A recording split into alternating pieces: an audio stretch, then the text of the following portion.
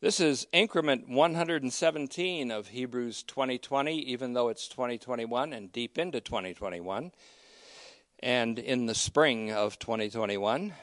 And we are basically at Hebrews 4:14 to 16, but I want to hit a few doctrinal points that are sort of circling that whole passage. And I'm trying to get a song out of my head. I didn't know it was a true hymn, but Emery Persinger was just singing, "Thank God for me, thank God for me." I've never heard that hymn, and I hope that I can get it out of my mind a little bit before we start today with the message. So, Father, we thank you for this opportunity. We thank you that as the Scriptures were exegeted and expounded upon in Nehemiah 8:8, and the teachers gave the sense, the teaching Levites, the teaching priests, as they gave the sense of the Scriptures, the people went out and understood their meaning, and so they were rejoicing because they understood the Scriptures properly.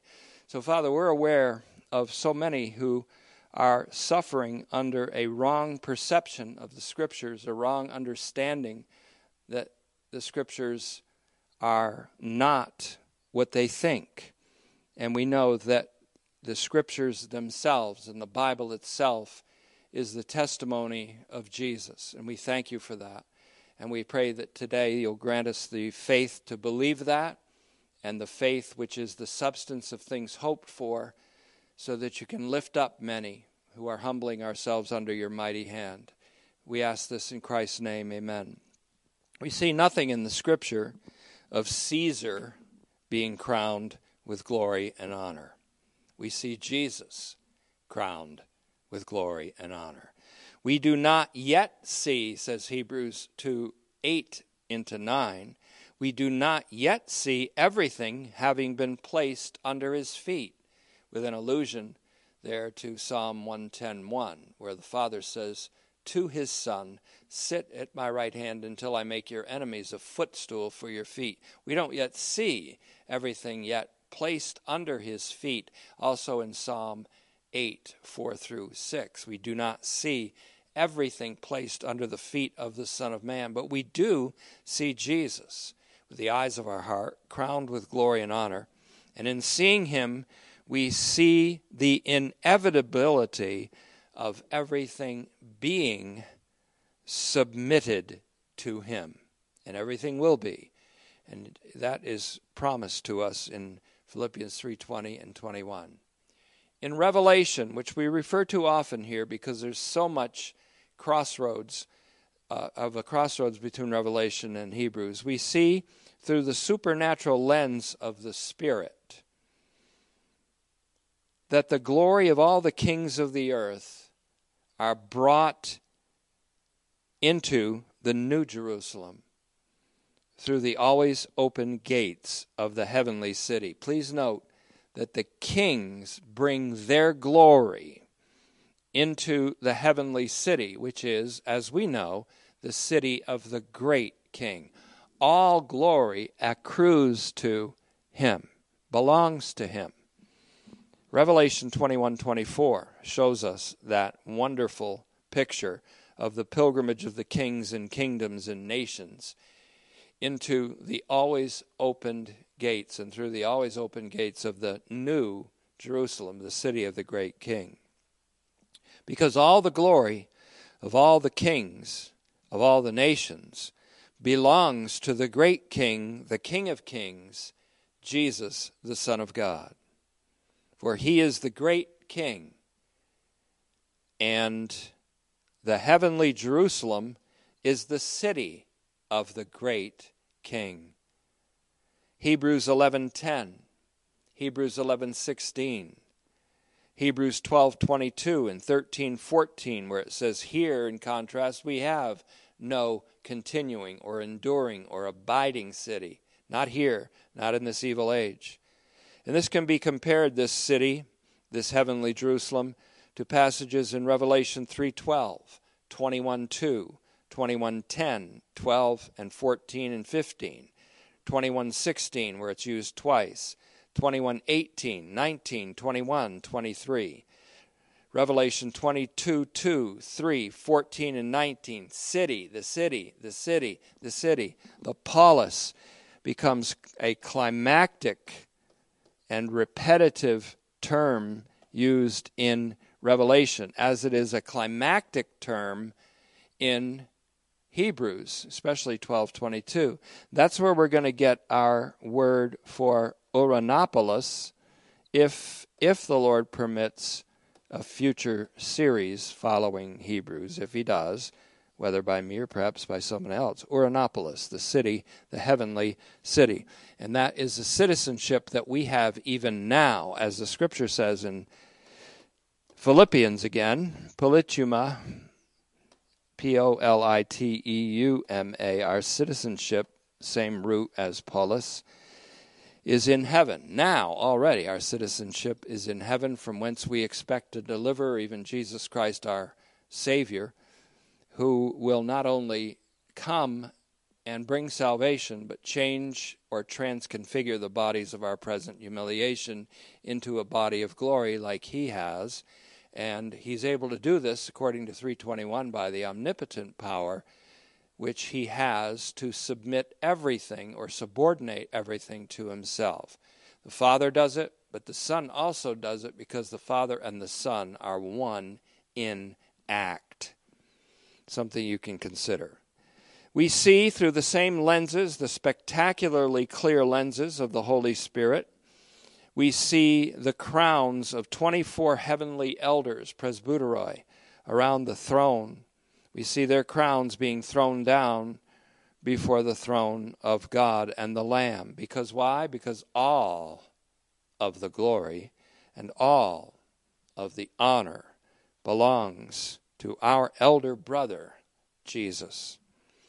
The book of Revelation itself, and in its totality, is a melodic movement and a musical buildup, leading to a crescendo of glory being directed to God and the Lamb from all of creation in heaven, earth, and the oceanic realms. The new creation is what it is because it exists for the glory of God, and because it gladly praises the God who made and who redeemed it. According to Luke in Acts 12:21-23, we have a stark contrast to this glory that belongs to Jesus Christ. King Herod, in Acts 12:21-23, made a speech, and he was lauded by the people who cried out that his voice was that of a God and not of a man. It's amazing how people become so sycophantic in our own times, and who admire the basest of men rather than worship the God of gods and the God of all kings, the King of all kings. Because Herod did not give glory to God. Paul did when he was said to be Mercury or Hermes, and Barnabas was Zeus. They were assumed to be gods. Paul said, don't call us that. He was emphatic about deflecting that glory and giving it to the God of all grace, our Lord Jesus Christ. But because Herod didn't give glory to God, an angel struck him right at the moment, right on the spot, and he immediately became infested and consumed by worms and died. Not a very good way to go, but that's where people's glory goes who take glory to themselves. Herod took the glory to himself that only belongs to God. No man or woman takes the glory due to God to themselves, who doesn't pay a deadly penalty for it. Pride always goes before a fall, and a haughty spirit always leads to one's destruction. Proverbs 16:18 and 18:12 are a couple good verses to go to for that. Better to humble ourselves under God's mighty hand and let him elevate us in his time.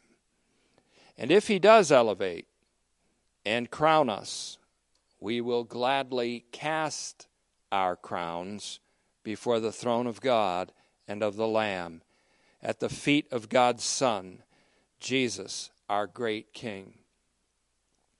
If we ever become great, and I use that term advisedly as the psalmist did in Psalm 18:35, if we ever become great, it is his gentleness that has made us that. 2 Samuel 22:36, Psalm 18:35, which is the Septuagint 17:36. If we are, in other words, ever promoted, we must recognize that promotion comes from the Lord.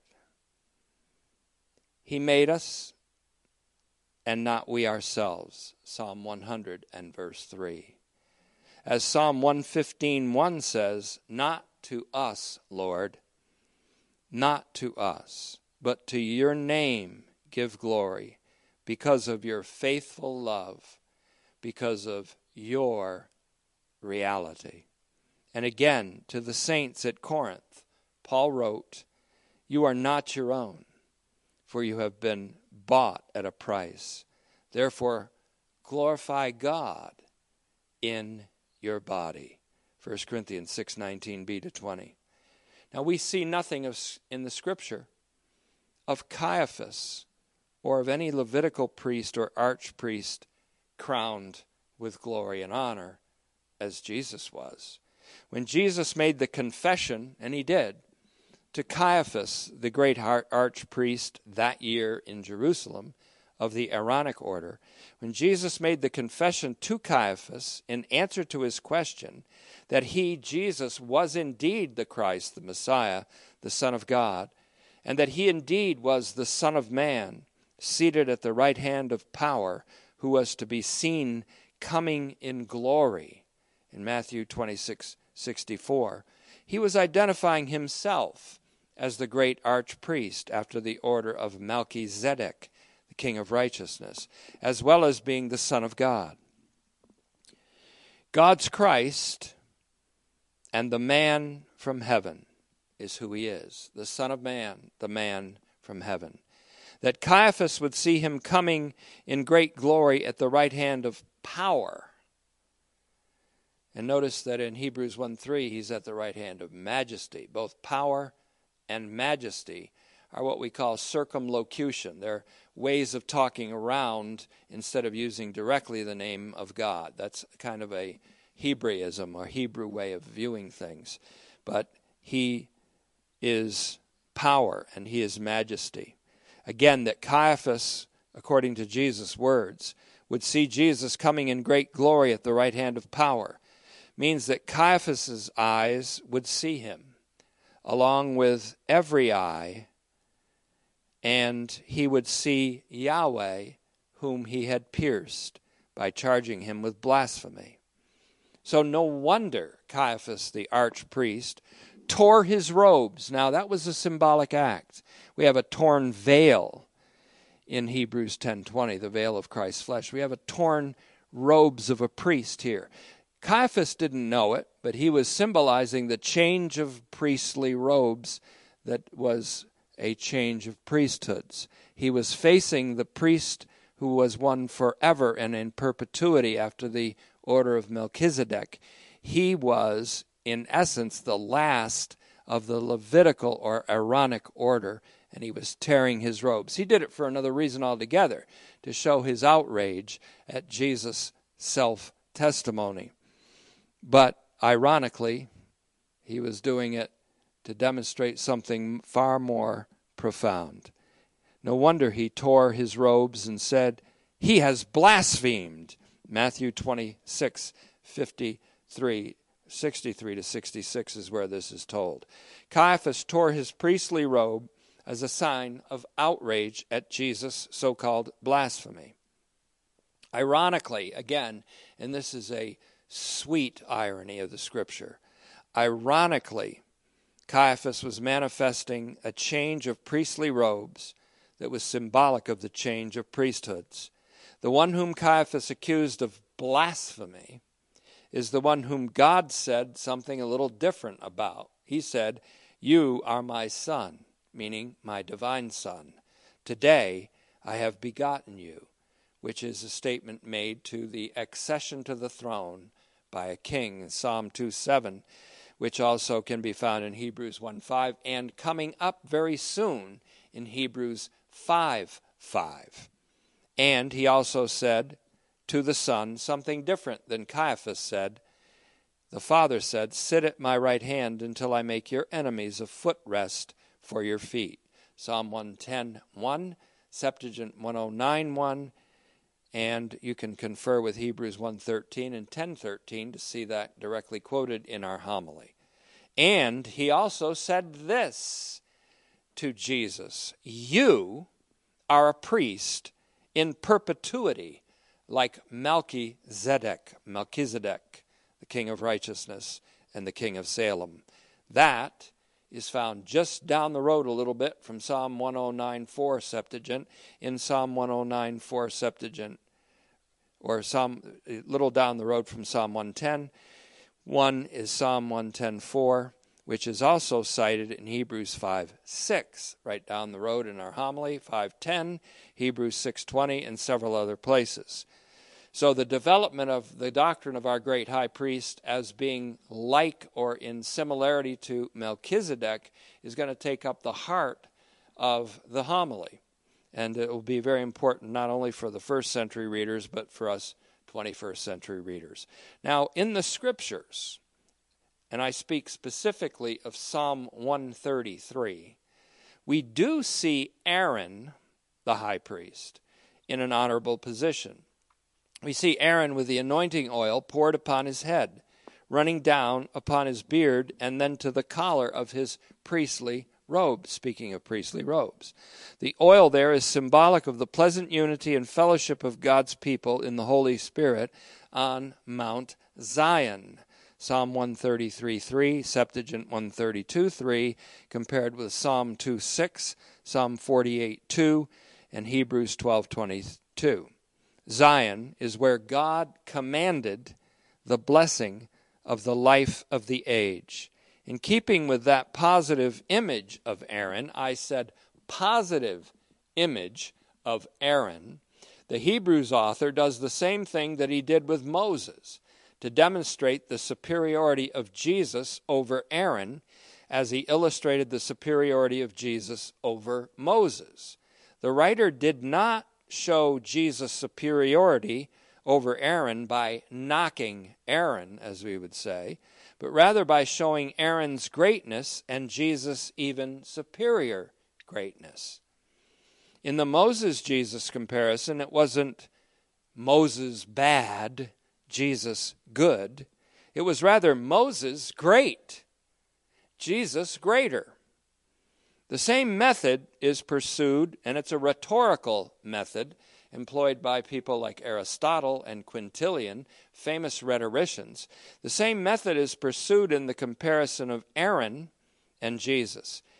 It's not Aaron bad and Jesus good. It's Aaron great, Jesus greater. This method is called auxesis, as we've seen before, A-U-X, long E. It's a kind of a Greek word, but it's auxesis. It is a Greek word, auxesis. And it means not comparing bad with good, but comparing great with greater. Auxesis. It involves kind of an a fortiori argument, if you want to use the Latin form. Auxesis. We learned about that all the way back in increment number 69. And it's a very effective rhetorical method. And he does this not to alienate his readers if they had great respect for Aaron, because, well, they should have.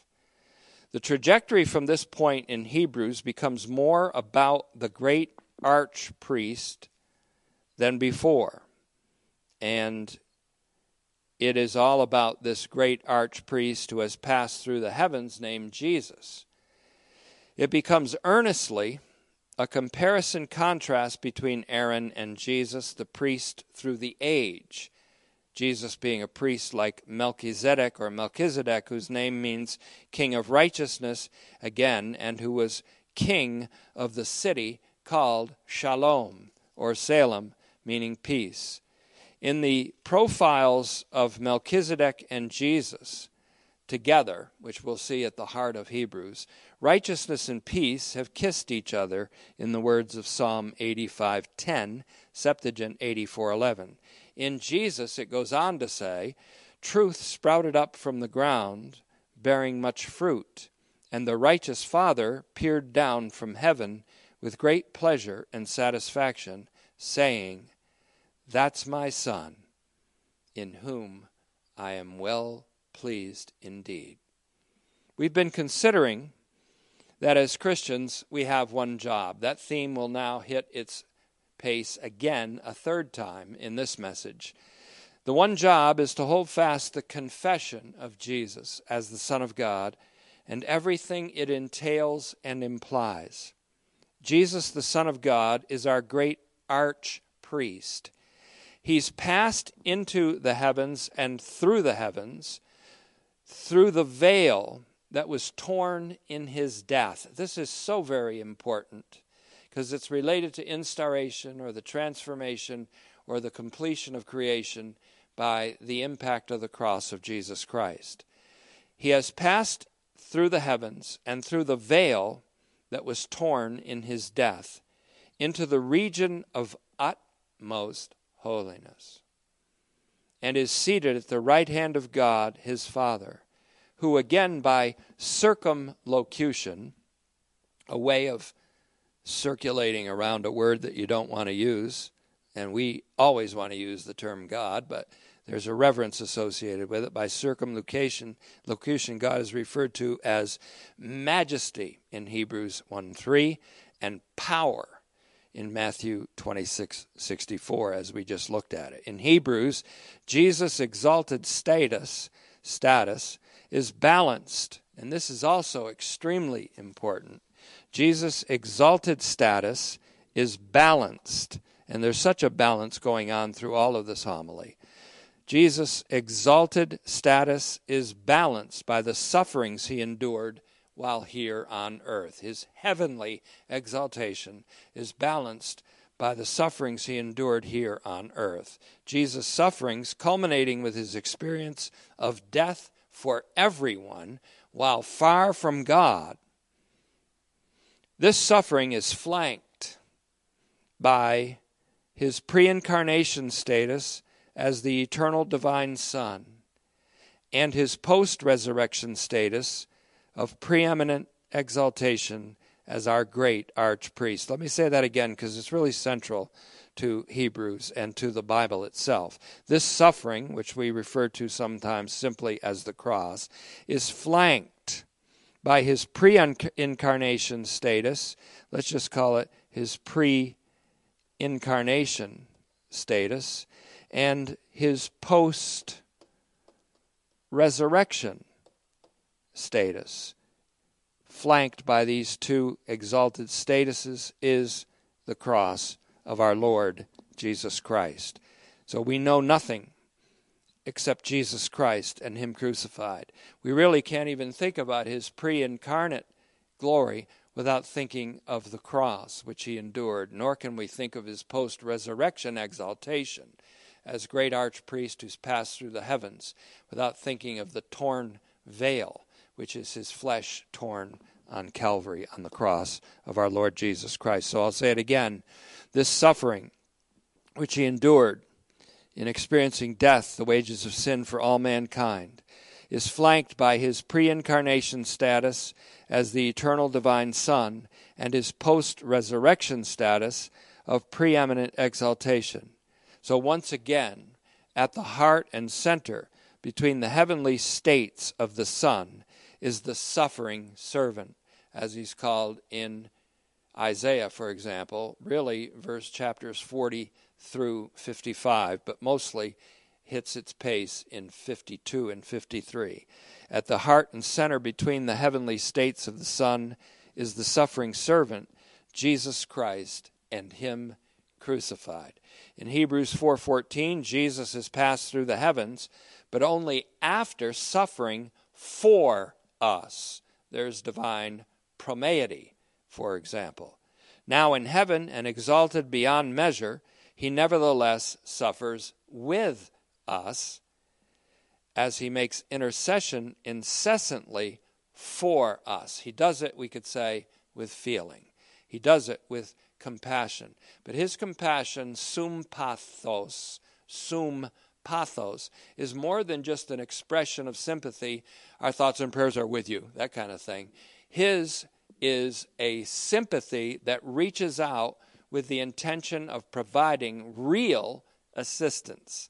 And that's what he does. He assists us in ways that we can't even imagine through his providence and through his uplifting of our soul and spirit and the many other ways that he intervenes for us to keep us alive in this hostile planet, for one thing, and to keep us focused on heavenly things. So we have this in Hebrews 4:14 to 16, if I may grab a larger chunk than we're used to. Therefore, having a great archpriest who has passed through the heavens, Jesus, the Son of God. That's the gist of the confession that we hold. Let's hold fast our confession. The incentive to hold fast that confession of Jesus as Son of God is the extensive insight of his great archpriesthood. Verse 15, for we do not have an archpriest who can't sympathize with our weaknesses, but one who has been tested in every way as we are, yet without sin. Therefore, let's approach with outspokenness the throne of grace, so that we may take hold of mercy and find grace for timely help. That's what prayer is. It's taking hold of mercy and finding grace for timely help. Why? Because he is sympathetic with us and assists us. Hebrews 2:17 and 18 began this theme of a merciful and faithful high priest who runs to our aid and runs to hear our requests. And sometimes he answers them with an immediate timely help, and sometimes the timely help comes at a time we don't expect it, but it's perfect in God's time. Our times, incidentally, are in his hands, says Psalm 31:15. Our great archpriest was tested in every way that we are, and yet, unlike us, he was found to be without sin. He never resorted to sin to relieve the tension of temptation in trials and tests that are simply the result of the human condition. He experienced the depth and the misery of the doleful, human, unhappy condition that we experience, but he did so without sin. He fully experienced the unhappy human condition and yet knew no sin, as 2 Corinthians 5:21 put it. As such, as we will learn, Jesus was not like the priests of the Aaronic order, the order of Aaron, who had to offer sacrifices for their own sins and for the sins of the people. That's one of the points of contrast. He did not offer a sacrifice for his own sins because he knew no sin. And he is not only able to feel with us our sinfulness, but he's also able to assist us so that we don't need to sin in situations where we used to habitually sin, and he strengthens us in times of great temptation. And so, he did no sin, says the Scripture. Incidentally, Leviticus 16:23 and 24 speaks of Aaron and the high priests of the old order offering sacrifices for themselves as well as for the people. And in Hebrews 5:3, the same thing. Hebrews 9:7 speaks of offering by the priests of sacrifices that can never take away sin. So the contrast here is Jesus didn't offer a sacrifice for his own sins. He was the sacrifice, the sinless Lamb of God. Not only did he not offer a sacrifice for his own sins, but he didn't only offer a sacrifice for the sins of the people called Israel, but for the sins of the whole world. In 1 John 2:1 and 2. But then you probably knew that already. So we won't repeat. He was without sin. He did no sin. 1 Peter 2:22, he was never disobedient or unfaithful to his Father or to his Father's universally salutary or saving will.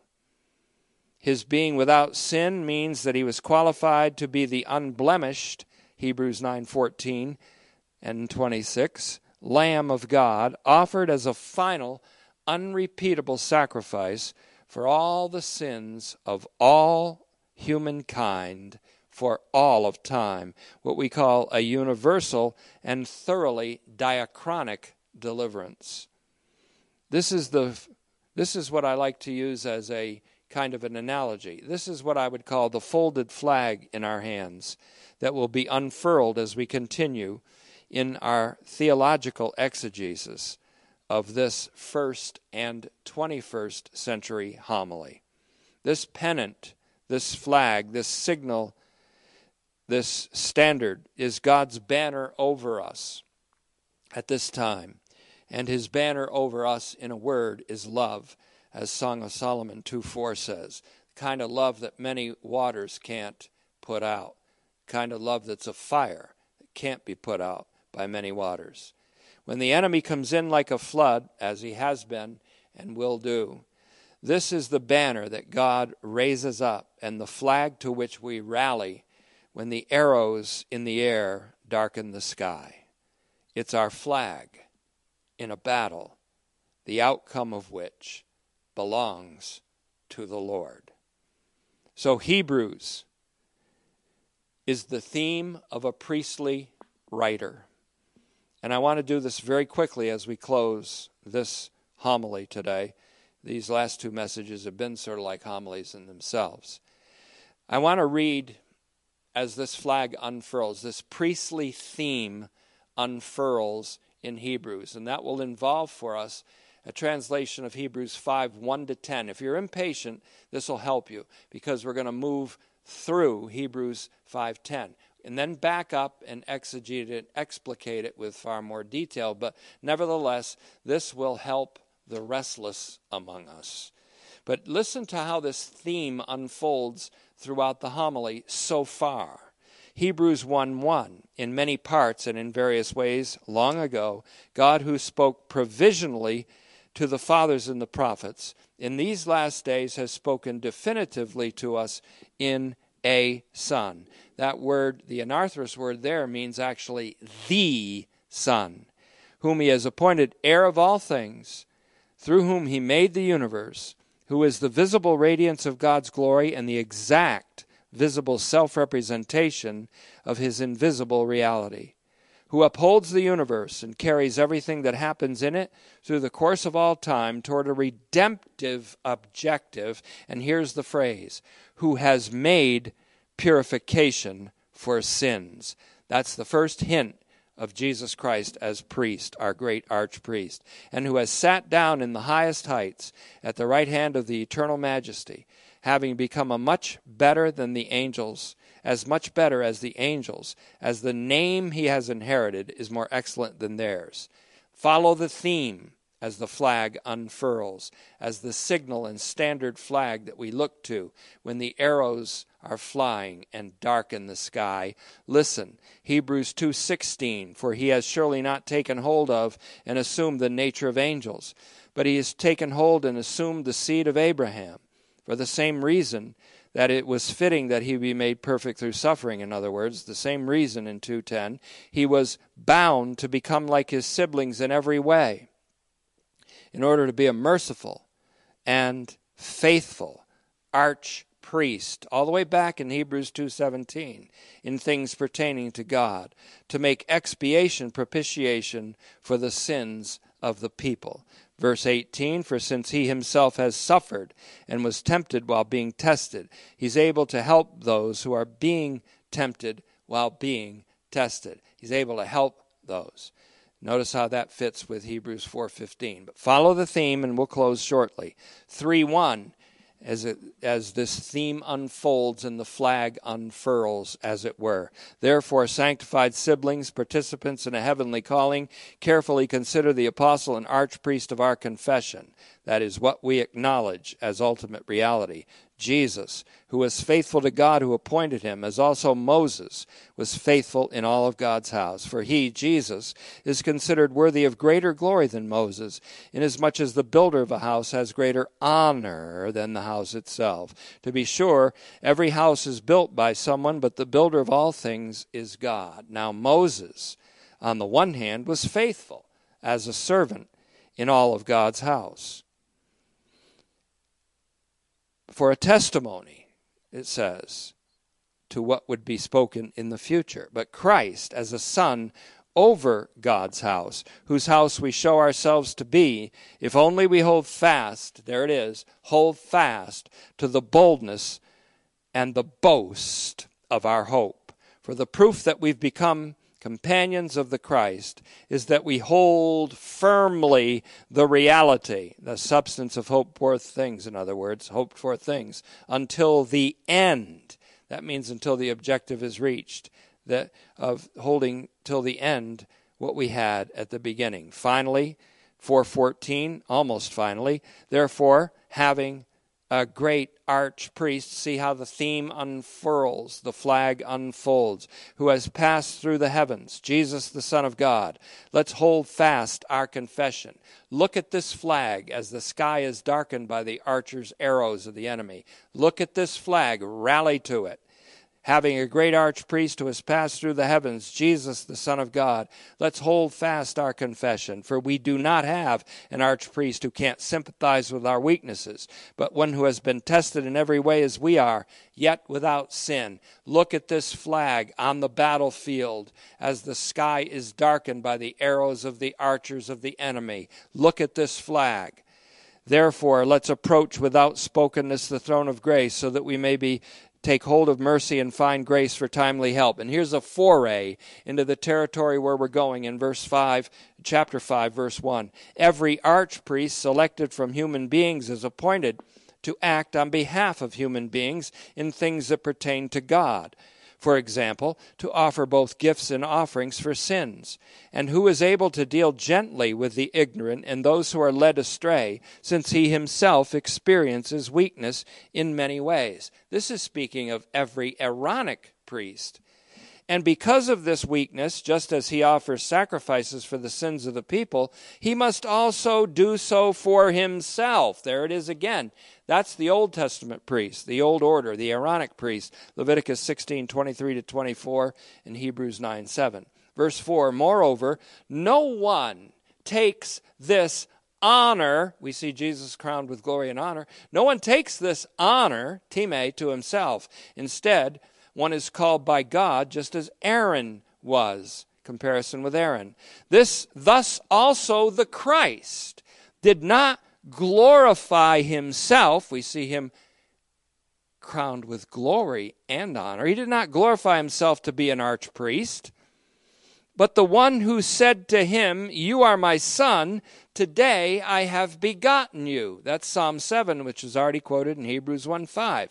Also says in another passage, "You are a priest." The one who says, "You are my son," the Son, Jesus, the Son of God, said to him, "You are a priest." The very fact that Jesus is a priest representing us gives us incentive and impetus and momentum to hold fast to the confession of Jesus as God's Son. See, the one who said, "You are my son, today I have begotten you," says in another passage, verse 6, "You are a priest throughout the age, just like Melchizedek, the king of Salem," as we'll find out later on in the message or in the homily. Verse 7, who, speaking now of Christ, during the days of his flesh or his life here on earth, he offered both entreaties and petitions with loud crying and tears to the one who was able to save him out of the realm of death. Look all the way forward to 13:20, and he was heard because of his obedient reverence.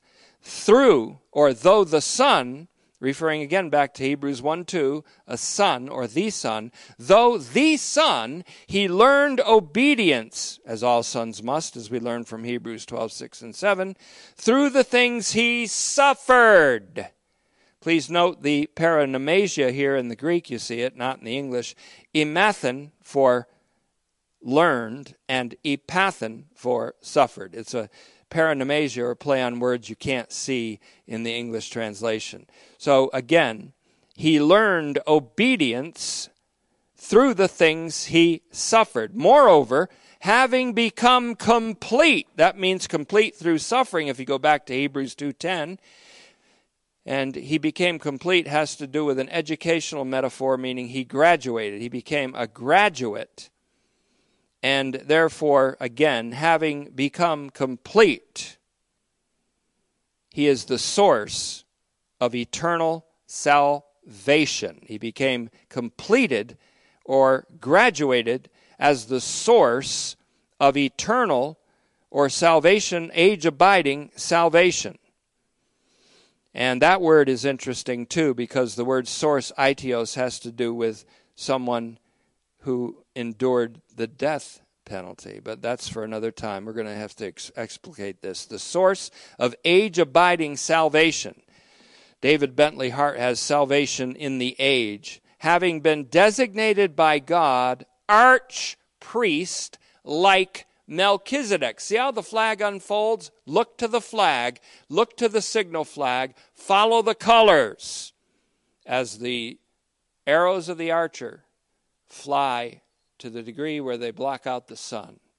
So in closing, the PT here is on a roll in his priestly theme, but he has to stop after 5:10. He has to stop. And he does so due to his discerning sensitivity to his readers and listeners. The Spirit evidently intimated to him that they aren't yet prepared to receive the advanced education. Are you? Am I? And so they need a bit of educative and hortatory interlude, one that includes a very intense and stern and even fearful warning. After all, the PT, like Paul and his associates from the 1st to the 21st century, are charged with proclaiming Jesus Christ, the Son of God, and with teaching and warning everyone we can. Colossians 1:13, 27 to 28. Before we get to that important interlude, we're going to continue considering Hebrews 4:14 to 5:10. The interlude is 5:11 to 6:20. It's important. Then the heart of the comparison of Jesus and Melchizedek, the great king of Salem. Thank you, Father, for yet another opportunity.